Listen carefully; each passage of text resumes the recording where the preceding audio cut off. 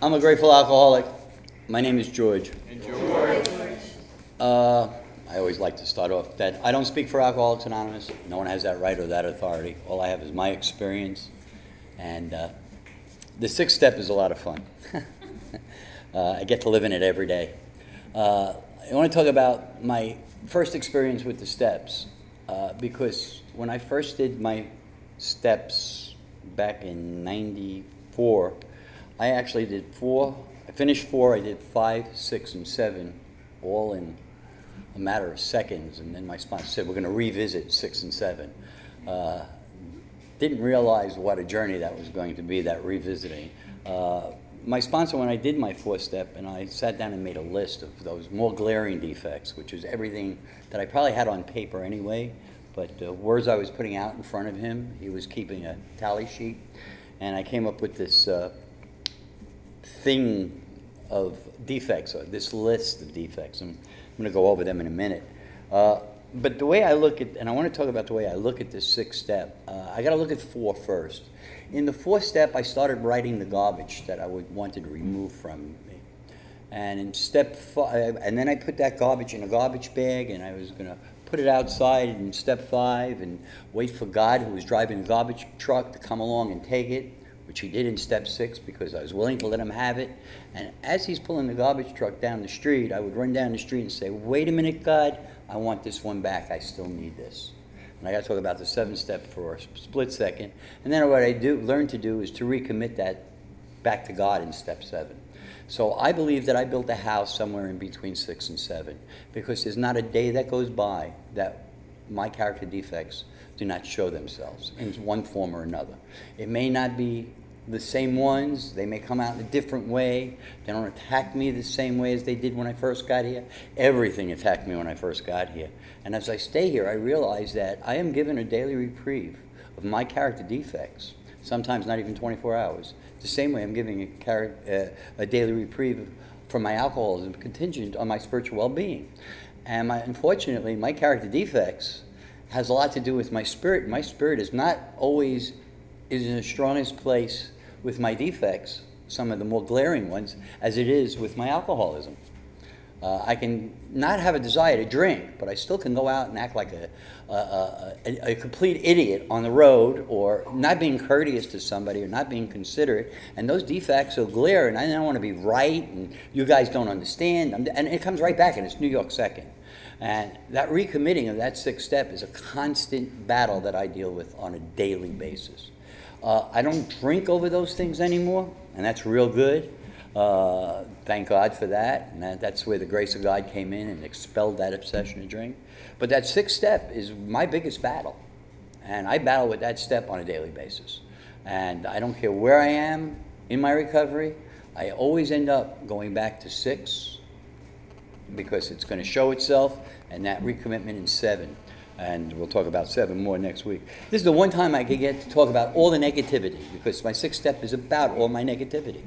And the negative things that I walk into the 6th step with, and the biggest one that led my list was anger. I was so full of anger and rage at everything and everybody, and it was everybody's fault about what was going on in my life. I had the avoidance. I wasn't going to tell you the truth. I don't need to minimize, and I'd maximize. I had alibis. I had apartness from you guys. I was accusing everybody. I was ambushing myself and everybody around me. I had anxiety. I was aggravated. I had all kinds of barriers. I was bewildered about what was really going on. I had bigotry going on. I was belligerent. I had bitterness. I was blaming. I was bluffing. I was beaten. I was bragging. I was still craving. In my 6th step, I still had cravings to drink. When I got to my 6th step, the desire to drink was not lifted from me. I was cheap. I was controlling. I was cold. I was still cheating. I still was full of contempt. I mean, my favorite line in the whole big book when I got here was the back in the Spiritual Awakening, where it says contempt prior to investigation. That's how I lived my life. I was full of contempt.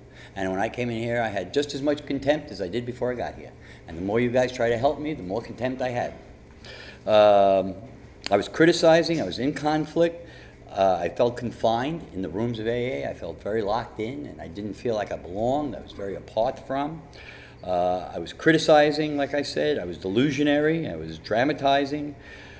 I was different in my own mind. I was distressed. I was in depression. I had despair all over the place. Everything was a major catastrophe. I remember every time I go to my sponsor and I tell him what my problem of the day was, and he'd come up with a solution. And then one day he says to me, "What's your problem going to be next week, George?" And I started to tell him. I always had a problem of the day, and there was always something going on in my head, and the problem was between my ears. It was just that I was just so busy up there, and I had no way of learning how to calm down. I was dominating. I was very dependent on everybody in here, but I didn't want to let you know it. I had all kinds of deficiencies showing themselves. I was desperate. I refused to surrender. I was defeated, but I wouldn't want to surrender. I thought you guys were crazy, you know. I had defiance. I stayed deluded. I exaggerated. I had a big ego. I evaded. I was in excesses. I was in envy. I had extravagance going on. I had no money, but I had to take everybody out for coffee. It made no sense to me, you know. It's like the drunk who goes in and wants to buy everybody a drink in the bar and realize he has no money and get somebody else to pay for it. You know, that's what I did when I first got here. It didn't go away because I stopped drinking. I had a lot of financial insecurity. My feelings were all over the place. I was fearful. I felt like a failure. I was frustrated. I liked to gossip about what everybody else was doing in the room, because if I gossiped about you, I didn't have to look at me.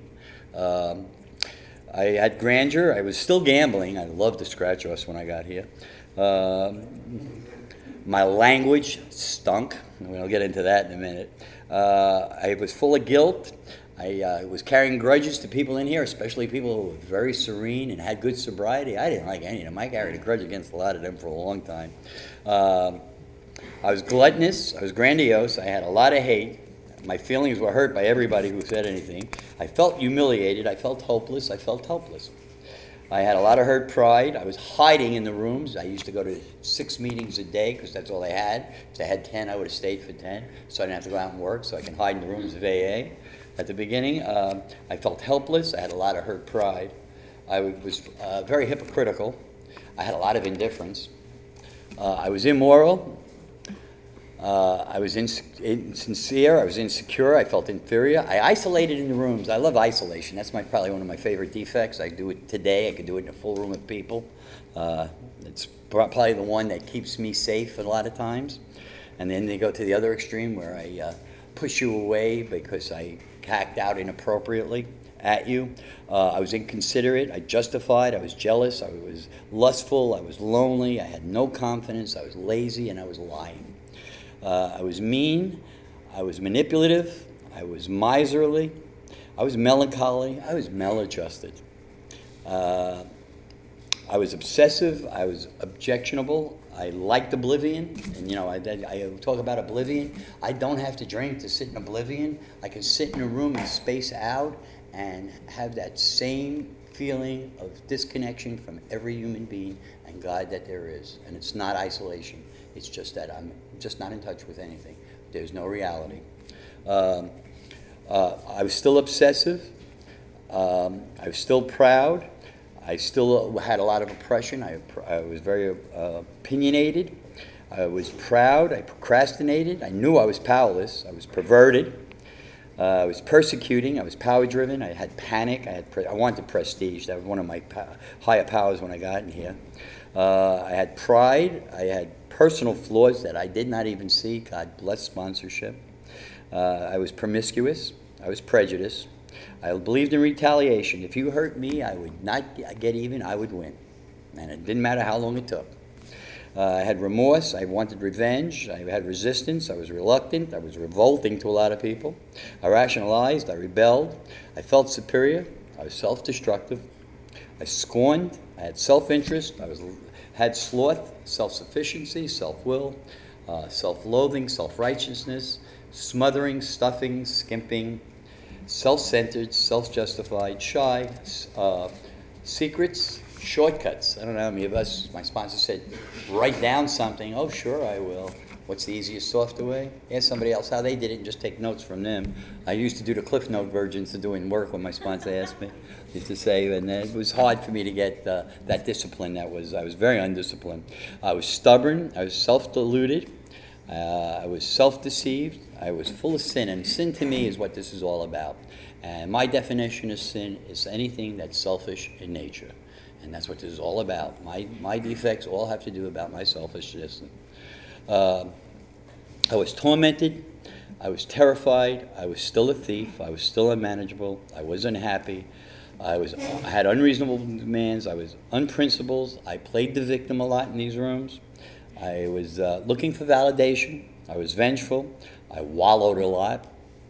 And we call that poor me's, self-pity. I was full of worry. I had a lot of wrong thinking. I did a lot of wrong actions. I was willful. I was wasteful. I was full of worry. And I was warped. Now, coming in with that into my sixth step, the only good thing I had going for me when I saw all these things that my sponsor and I listed, the only good thing I had going for me is that I didn't drink. And they told me it didn't matter what I felt or what I thought or what I wanted, as long as I didn't pick up a drink, somehow or other these other things would straighten themselves out. The positive things for me in the sixth step is all about the prayer, the action, and God's grace. That's really what the sixth step's all about for me. The inappropriate behavior, and I'm one of those that jump on people when I see them acting out inappropriately, because there's certain things I just don't believe. Nobody ever denied me my recovery, and I hate when I watch other people deny someone else theirs. And I take that real personal. And that's just something that I learned when I got here. I am responsible today, anytime, anywhere someone's in trouble. That not my hand stands out, but the hand of AA stands out.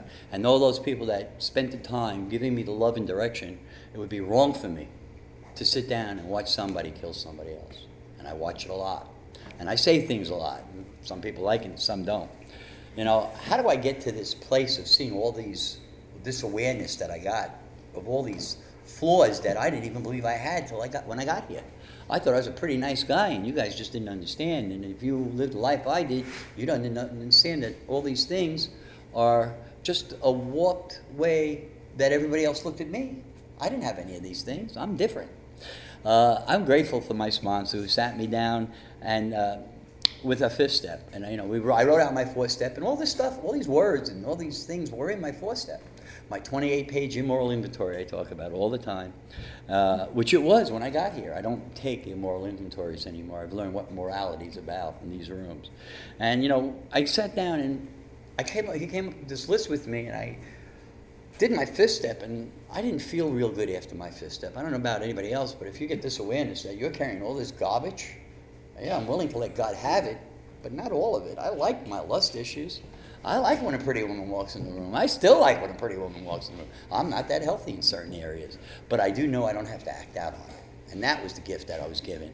Bob used to say to me, and Larry also used to say to me, he said, George, if it's not true, don't say it. And if it's not yours, don't take it. Now, that's a real simple statement. But that's really what my sixth step's all about. Knowing my right from wrong. My morality will get someone else in this room drunk. Their morality might get me drunk.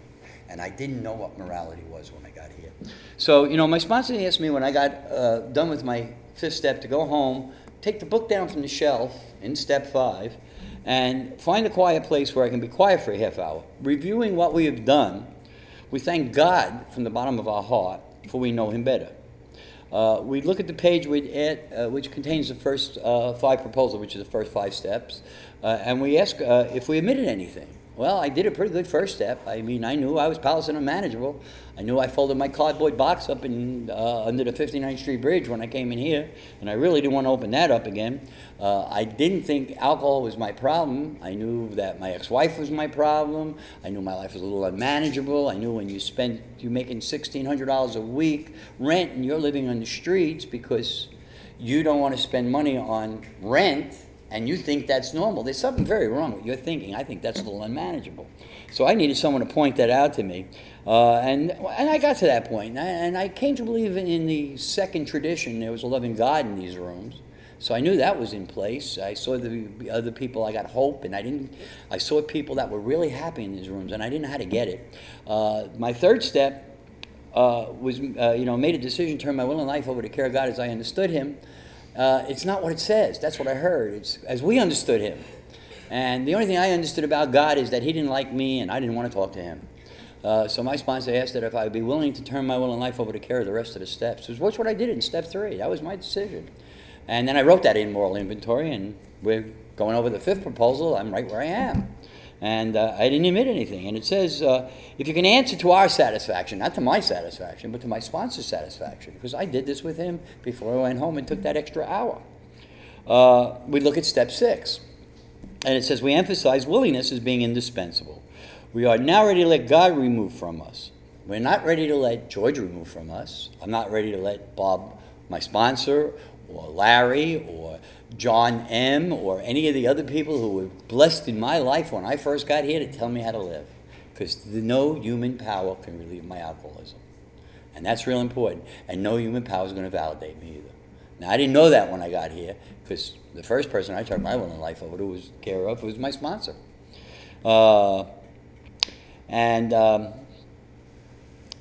We ask God, are we now ready to let God remove all these things which we have admitted were objectionable? Can He take them all, every one?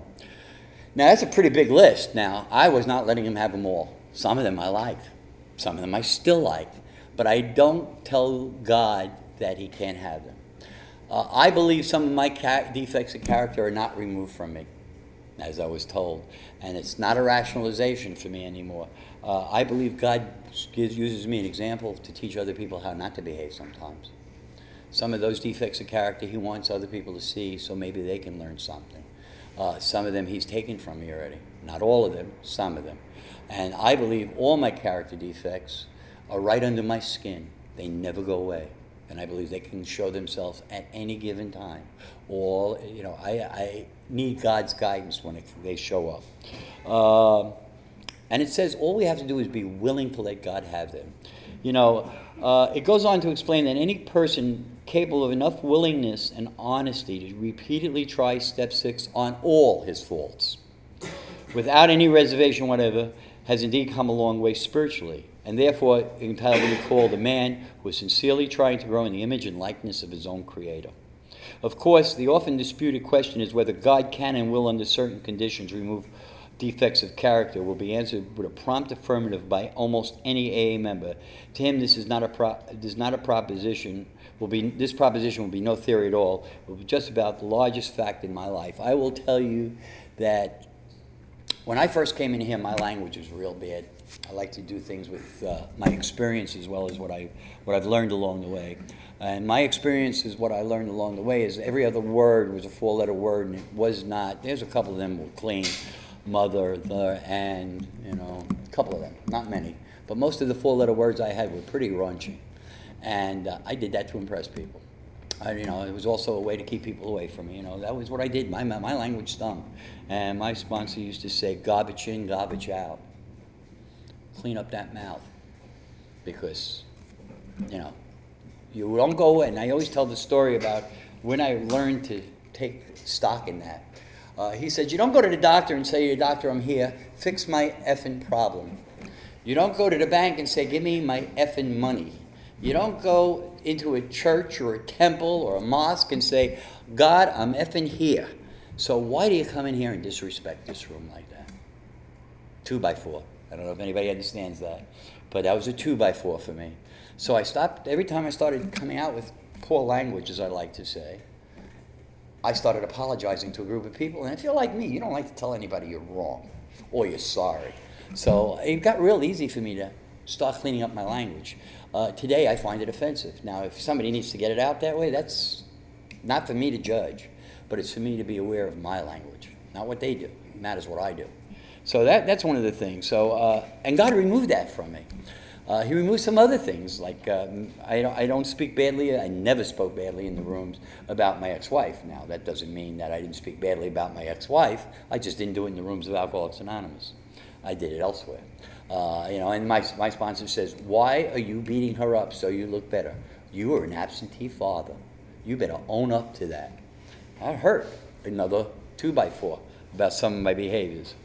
So, in a very complete and literal way, we've become entirely ready to have God remove the mania from alcohol from our lives, and God had proceeded to do exactly that. When I got to my 6th step, I thought about drinking, I kind of contemplated drinking, but I really didn't have a desire to go out and get drunk. I was given a gift that the desire to drink was taken away. Not the thoughts, just the desire. And that confused me. But as I stayed here, even the thoughts started going away. So God started removing that mania of the drink from me. He also removed the mania of getting a job, being, what I do is not who I am. And that was a whole mania going on, because I was a workaholic as well as an alcoholic, and I was had all kinds of issues going on. I love when my sponsor used to say, George, the problem is never the problem is your attitude to these problems. And your attitude needs to be adjusted. And those are your defects of character. It tells us that, so with the very A's become entirely ready to have God remove the mania of alcohol from his life, God proceeded to do that. Having been granted a perfect release from alcoholism, why then should we not be able to achieve the same means of a perfect release from every other defect or difficult that we have? The riddle to this, the riddle of our existence, and the full answer, which may be only in the mind of God. And like I said, it's not for me to figure out what God wants to take away from me. It's still for me to act my way into better thinking and be the best George I know how to be, without being offensive to other people. To practice little things like kindness, consideration, to be giving, loving, things that I didn't know how to do when I got here, that the people in these rooms taught me how to do, to be of service. I always talk about how I handled my defects of character. I didn't. My sponsor put me at a door and said, say hello to everybody. You may be the only example of the big book. Fold chairs, mop floors, make coffee. Those are the way I started acting my way out of the selfish and self-centeredness, which is my favorite way of saying sin, selfish in nature. And when I became giving, I became more godlike, or I hope to have. I have become more godlike. It says when men and women pour alcohol into themselves, they destroy their lives. They commit an almost unnatural act. Defying their instinctive drive for self-preservation, they seem to be bent on self-destruction. They work against their own deepest instinct. I'm going to tell a story of a young lady who right now is in an institution, who this weekend tried it one more time, and unfortunately, it almost killed her this time. And I was talking to someone today, and he said, pray for this person, and he mentioned the person's name. It's not important. And as soon as he said that, I says, I've just been trying to help her. And we're going to talk about this person later, but it was a wonderful thing to know that we're all on the same road, in the same journey. We're just on different spots in that road. And we don't shoot our wounded. And I'm grateful that, not only am I able to be there for another human being, that other people that I didn't even know knows that this person is doing the same thing I'm doing. We're asking God to take care of her because we can't. And that's a gift that the 6th step gave me. It is nowhere evident in our life that our Creator expects us to fully eliminate our instinctual drives. That's a very important statement in the 6th step for me, because instinct run amok is what I did my whole life. I ran on what I thought and what I felt. And God gave me instincts. It's when I let them far exceed their normal intended purpose. Now, what my normal intended purpose and my instincts and what someone else's in this room may be miles apart. But it's my morality that I got to find. It's my conscience that I got to live with, not someone else's. And the 6th step started giving me that. It says, since most of us are born with an abundance of natural desires, it isn't strange that we often let these far exceed their intended purpose. When they drive us blindly or willfully demand that they supply us with more satisfactions or pleasures than are possible to us, that is the point which we depart from the degree of perfection of God wishes for us here on earth, and that is the measure of our character defects, or if you like, our sins. And that's just what the 12th and 12th talks about. Then it goes on to ask, it goes on to say, if we ask God, He will certainly forgive our derelictions. You know, I can ask God to forgive me, and I know He has, but that's not an excuse for me to go out the very next day and have that same behavior. That's an excuse. It's not an excuse, you know. Hidden in our fourth step, there's one of my favorite lines. It says, if we're sorry for what we've done and we ask God to take us to better things, we'll be forgiven. But if our conduct continues to harm others, we're going to drink. We are not theorizing. These are facts that I experience. If I'm asking God for forgiveness, I better be willing to meet God at some point, halfway by my behavior. If I continue to behave like an idiot, then I'm going to get treated like one. If I continue to have disrespect for other people, how can I expect anybody to respect me? And that was hard for me, you know. It talks about, so step 6, when Tyler Apgar, God removed these defects of characters. A is a way of stating the best possible attitude one can take in order to make a beginning on a lifetime job. This is not going to happen overnight. I'm here a long while now, and my character defects still beat me up, and they still hurt me. And I still have a 10th step later on to go back to, which will let me see what those defects of character are. And I have a great support group that are going to let me know what's going on. And I have a wonderful sponsor that takes no nonsense from me. All these things lets me know when I'm acting in a manner that's not appropriate to be a productive member of Alcoholics Anonymous. This does not mean that we expect all our character defects to be lifted out of us the way to drive to drink was.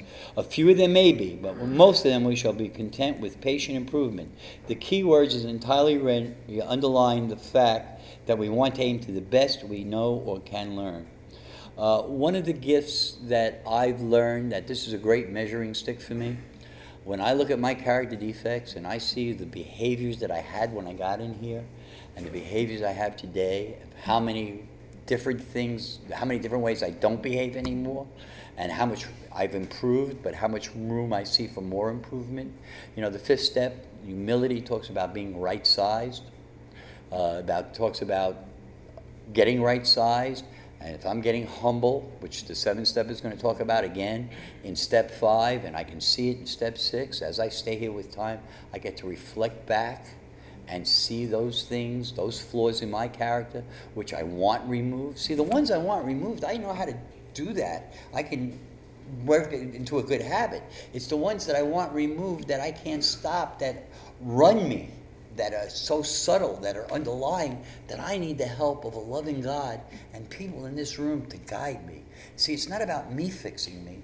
It's about emulating the people that I saw when I walked in here, who had something I wanted, and I didn't even know what it was, and I didn't know how to get it, but I stayed around them long enough, and they directed me in how to behave like a person.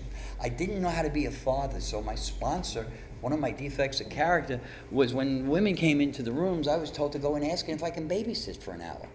And I used to go and ask, and then after about a month or 2, I said to my sponsor, I'm tired of this. He says, well, you're doing it for a couple of reasons. I said, what's that? He says, that may be the only meeting that woman can get to, and you should be nice to her because you can always find another meeting. You're not working. I said, okay, I'm still tired of it. He said, the other is you practice being the father you never were.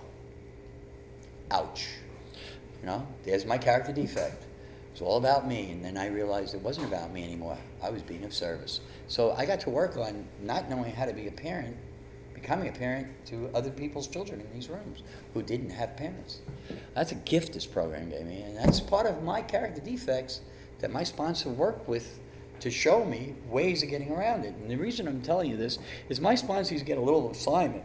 When we make this list in the 6th step, the first thing I had to learn to do was take this list and write all the opposites, all the assets to that. And then I had to go out and buy a whole bunch of poker chips and put the negative in red on one side of the poker chip and on the other side a positive in black. And then I took this whole list of character defects, all 160 some odd of these that I had, threw them in a bag, and every day I was to put my hand in that bag and pull out one. And every day I'd look at the asset, look at the defect, and and work on the asset on a daily basis. And it's amazing when I'm upset or I'm in fear how many times fear came up? Or when I'm angry, how many times anger came up day after day after day until it went away because I had to work on the opposite. We'll talk about the opposites next week. And that's what my sponsor had me doing. And it was a way of me working on it. The other thing I had to do was get on the longest line and be nice to everybody. Walk to the corner from that halfway house around the corner. I used to have to walk to the corner across the street to go to the little 7-Eleven across the street, or the little shop over there. I was not allowed to walk on the grass. I had to follow the signs. I loved the one that I was hearing all my friends get, which was drive the speed limit. And I said, I can't wait to do that. He says, George, you don't have to worry about that one. You don't have a license. But I wanted to do that one because I knew I could do that.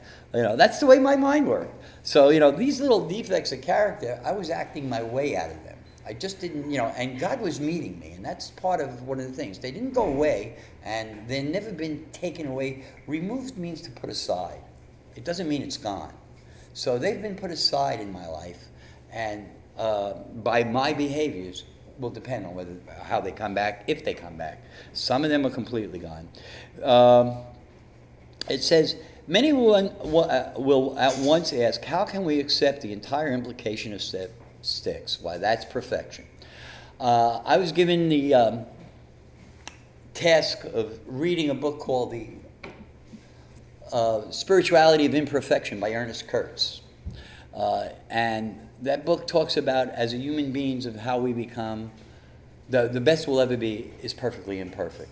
And if you're a perfectionist like me, that is a wonderful, safe place to know that I don't have to be perfect anymore. And that was one of my assignments on my 6th step. The other one was another non-AA affiliated piece of literature called Drop the Rock. My sponsor, I was in this situation, and I was just holding on to it. I wouldn't let go. I could not get a 3rd step going. He suggested that I go get a rock outside, and I picked up this rock, and he told me to wash it off and put it in my pocket. And every day he'd ask me if I was carrying it, and I said yes. He says, you ready to let it go? He said, no, then you carry it. About 2 weeks later, I finally said I'm ready to let it go, so he told me to put it up on a shelf, because I'll probably pick this particular defect back up. I haven't picked up that rock in a long time, but it's a good reminder. Whenever I have a defect, I always take a pebble. I walk around with a pebble for my smoking to remind me. It's my little rock to remind me that I don't want to pick up a cigarette. It's my way of reminding. It's my little rock that I carry in my pocket.